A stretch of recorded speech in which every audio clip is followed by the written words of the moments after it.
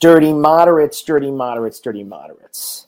Thank you first and foremost for listening to this podcast. If you are listening to this episode, there are at least 15 episodes at your disposal right now on Apple, Google, Amazon, Spotify, anywhere you get your podcast. We're going to talk about a lot in the next 10, 15 minutes. But first off, thank you guys for listening. Thank you for supporting us. Thank you for giving podcast life embodiment to the idea of being a dirty moderate, which I am proudly, and I know many of you are, and some of you are and don't even know it. Some of you are realizing it. Some of you are coming out as dirty moderates. Woohoo! All right. Be out and be proud. That's what I say in everything. So yeah, make sure you listen to all 15, and we are then going to be doing them on a regular basis. I can't promise you every week. We're going to try for once a week because we've got so many great guests yet to come. And apart from this episode, the other 9 of them are me interviewing guests, right, of all stripes, all backgrounds, authors, scholars, cabinet members, all that kind of stuff. So anyway, thanks for joining us. But I have to say, and I have to ask everybody the big question, right? And you don't have to be a dirty moderate to wonder aloud about this. What the hell is happening?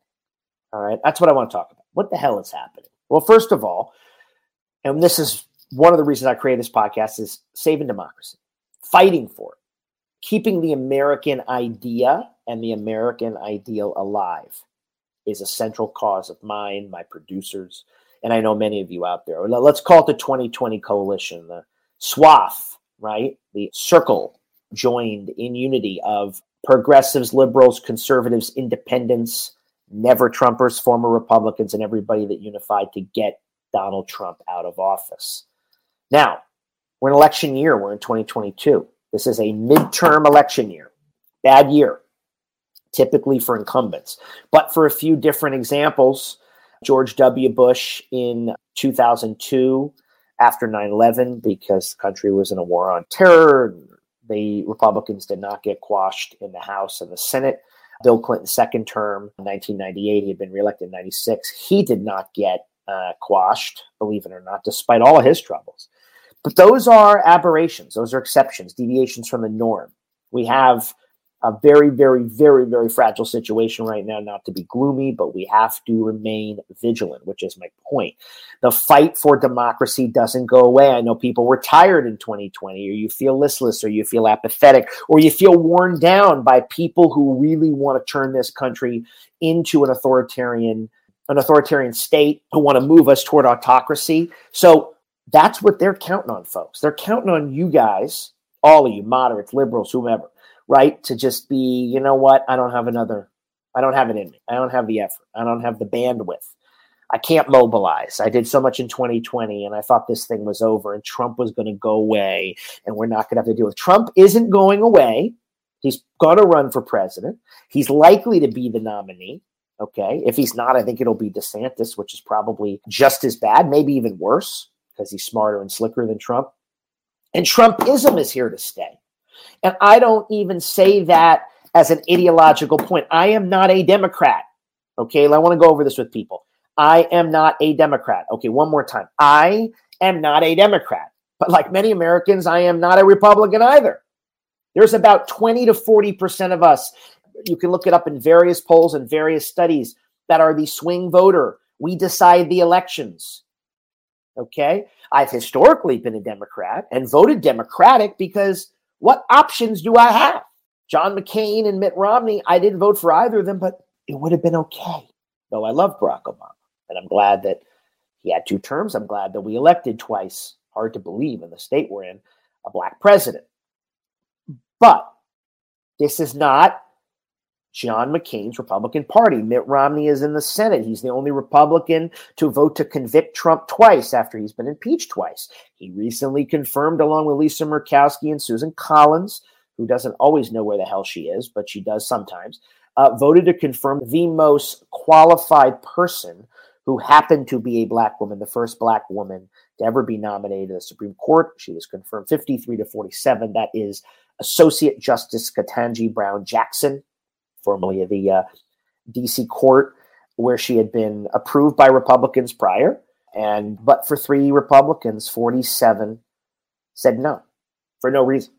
harassed her, harangued her, put her through all sorts of ridiculous questioning while she was before the Judiciary Committee. Are babies racist? Do you support child predators? What's the definition of a woman? This is the kind of crap, okay, that the Republican clown car is throwing out there. But while they're throwing this out there, okay, and working the rabble into a lather, right, getting the masses all crazed, they're destroying democracy. Most of them. And what I mean by most of them is people who follow me and listen to this podcast, and by the time you listen to this episode, you'll certainly be well aware of it. We've started making endorsements, and we have officially endorsed Liz Cheney for Congress. Progressives can't believe it, even though they like what she's doing on January 6th. Well, you guys better believe it, because in the red state of Wyoming, which was Trump's best state, I think he won the state by 40 points. You can check them on that. If not, probably West Virginia was. There is no Democrat winning anywhere, anytime. Liz Cheney is in the primary fight of her life. It's an open primary, by the way, which means you can send her money, and please do. The majority of her money is coming from California, New York, and Connecticut. Lots of blue money, because if she does not get the Republican nomination to run for the single congressional seat in Wyoming, there's 2 senators and 1 congressperson, sparsely populated state to say the least. So there's only 1 congressional district. She's in the seat her father, Cheney, once held. And we all know who he is, but he was once a congressman from Wyoming, and she's different. All right. She is on the front lines, regardless of what her last name is, to help save democracy. She said even if she loses, she's going to make sure Donald Trump never gets anywhere near the White House. She's lost her leadership position. She's put it on the line. All right, you don't agree with her on infrastructure. All right, you don't agree with her on taxes. So what? This is a democracy that needs to be saved, because a democracy worth fighting for is a democracy that really thrives on disagreement. America has always been a place where healthy, robust dispute takes place. That's our founding. The Constitution almost wasn't ratified. Even though the Anti-Federalists didn't win, the foundations of Jeffersonian democracy and the idea of a sort of small government, agrarian land, a government that Jefferson himself ended up leading, had the foundations of a great debate between what does it mean to be an American. We beat the British, and so now we got to form a government. What's that mean? We're going to have a strong central government, all unified among 13 states right now, 13 former colonies? Or are we going to be small, little decentralized, what they call laboratories of democracy? Well, we're going to be both. The system's called federalism, and that means that there's a tension between the central government, the strong federal government, and the states. And in America, we hash all that stuff out. We're always debating. We're always disputing. We shouldn't be afraid of that. My point being is Liz Cheney is a fearless leader. She believes in America. So I believe in her. I don't care about the other stuff, because the alternative is a Trump-endorsed lunatic. And that seat will not be blue. Surprisingly, I saw a fair number of progressive followers of mine like that post, Liz Cheney's endorsement, which I think is great. Great, guys. It's just called thinking outside the box. Look, we're all in this together. You're either on the side of democracy or you're on the side of authoritarianism. This is not, okay? This is not about Democrat or Republican. It's much deeper than that. Look at Ukraine. You got a swath of people who support Putin's genocide. There's no other way to put it. They support the genocide because they don't believe Ukraine deserves our help. And they don't believe that Putin's power grab, right, his invasion of a sovereign country, they don't believe that that is worth fighting for. They don't want to give Biden a win. They don't want to appear to be, on the side of democracy. Not Liz Cheney, not Adam Kinzinger, not Mitt Romney, not everybody in the GOP. But in Trumpistan, yeah, that's what it is. 2022 election year, Joe Biden is having a hard time. Inflation and gas prices are hitting everybody. It's a combination of a lot of things. Excessive pent-up demand now released after a brutal global pandemic. Supply chains can't keep up. It's also the fact that oil companies are happy to keep prices high. right? A lot of unused oil leases around that could be drilled on that aren't. So there is corporate greed at work. But there's also just economic malaise and sluggishness at work. Is it the fault of Joe Biden and the Democrats? No. But if you had told me, I don't know, 5 years ago, that in a period of 2 years, we would spend close to $8 trillion or about $8 trillion with what we did from the start of the pandemic with all the COVID relief bills and all the bills we've since passed, I would have said, what? Because at some point, you do have to understand that does overheat the economy. And, the far left wants to say it's just corporate greed. It is. And the far right wants to believe it's all the fault of the Democratic Party, which it is not. But we spent like $8 trillion. Neither party cares about the debt. I care about the debt. I'm tired of hearing that doesn't matter. We have to spend it no matter what because the sky's going to fall and the bridge is going to collapse and your ear's going to fall off and the dog's going to eat your homework and the gorilla's going to eat your foot and the giraffe's going to eat your face and we're all going to go to hell. We're not. We're spending too much money and we better figure out what to do about that. Is that a fiscally conservative position? I guess so. But I think common sense Americans have to know that you can't just keep printing money of value. I mean, China will keep lending it and whatever, but the money will not retain its value. And some economists disagree. I'm not an economist, but give me a break. You just can't keep spending and spending and spending and spending.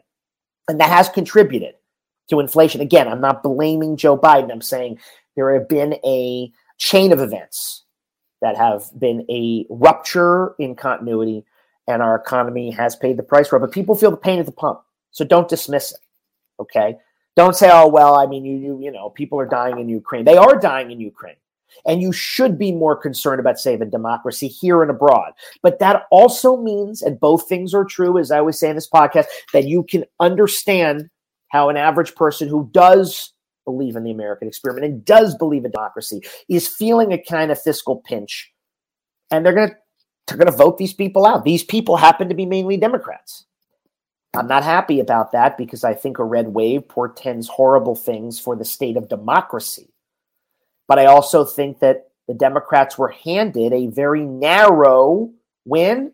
Joe Biden, yes, he won by 7.5 million popular votes, but the metric we go by is Electoral College. If 45,000 votes or so had gone the other way, Trump would have been reelected after the way he handled the pandemic, after those 400,000 people died under his watch at that point. We have a million dead plus now.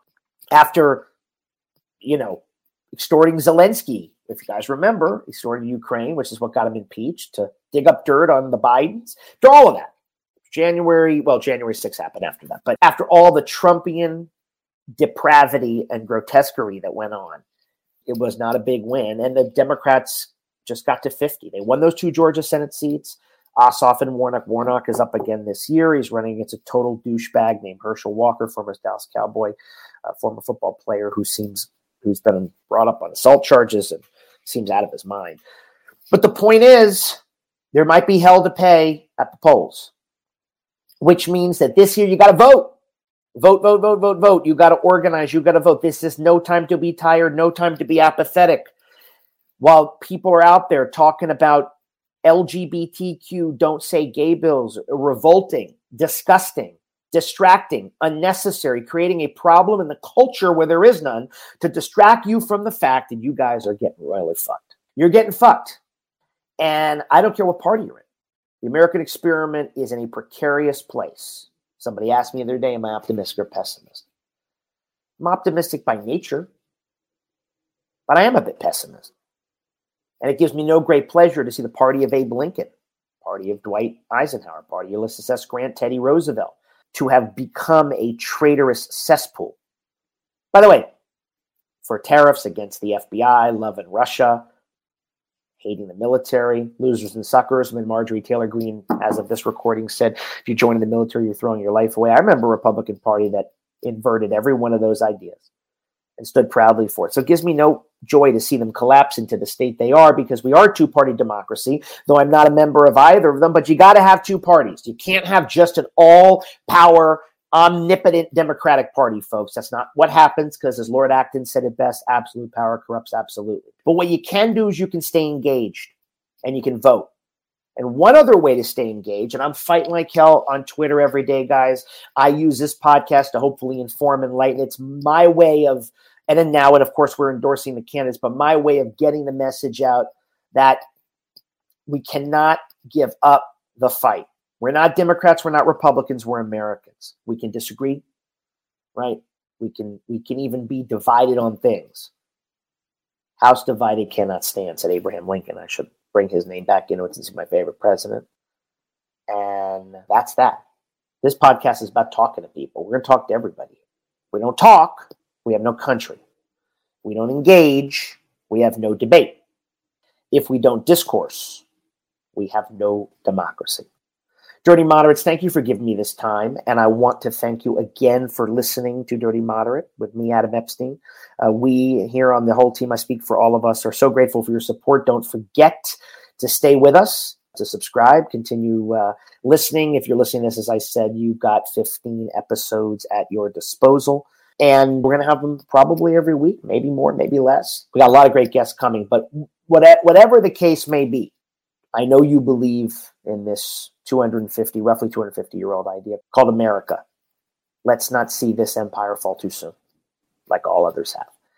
All right, folks. Thank you for joining me. And until the next episode, stay dirty, stay moderate.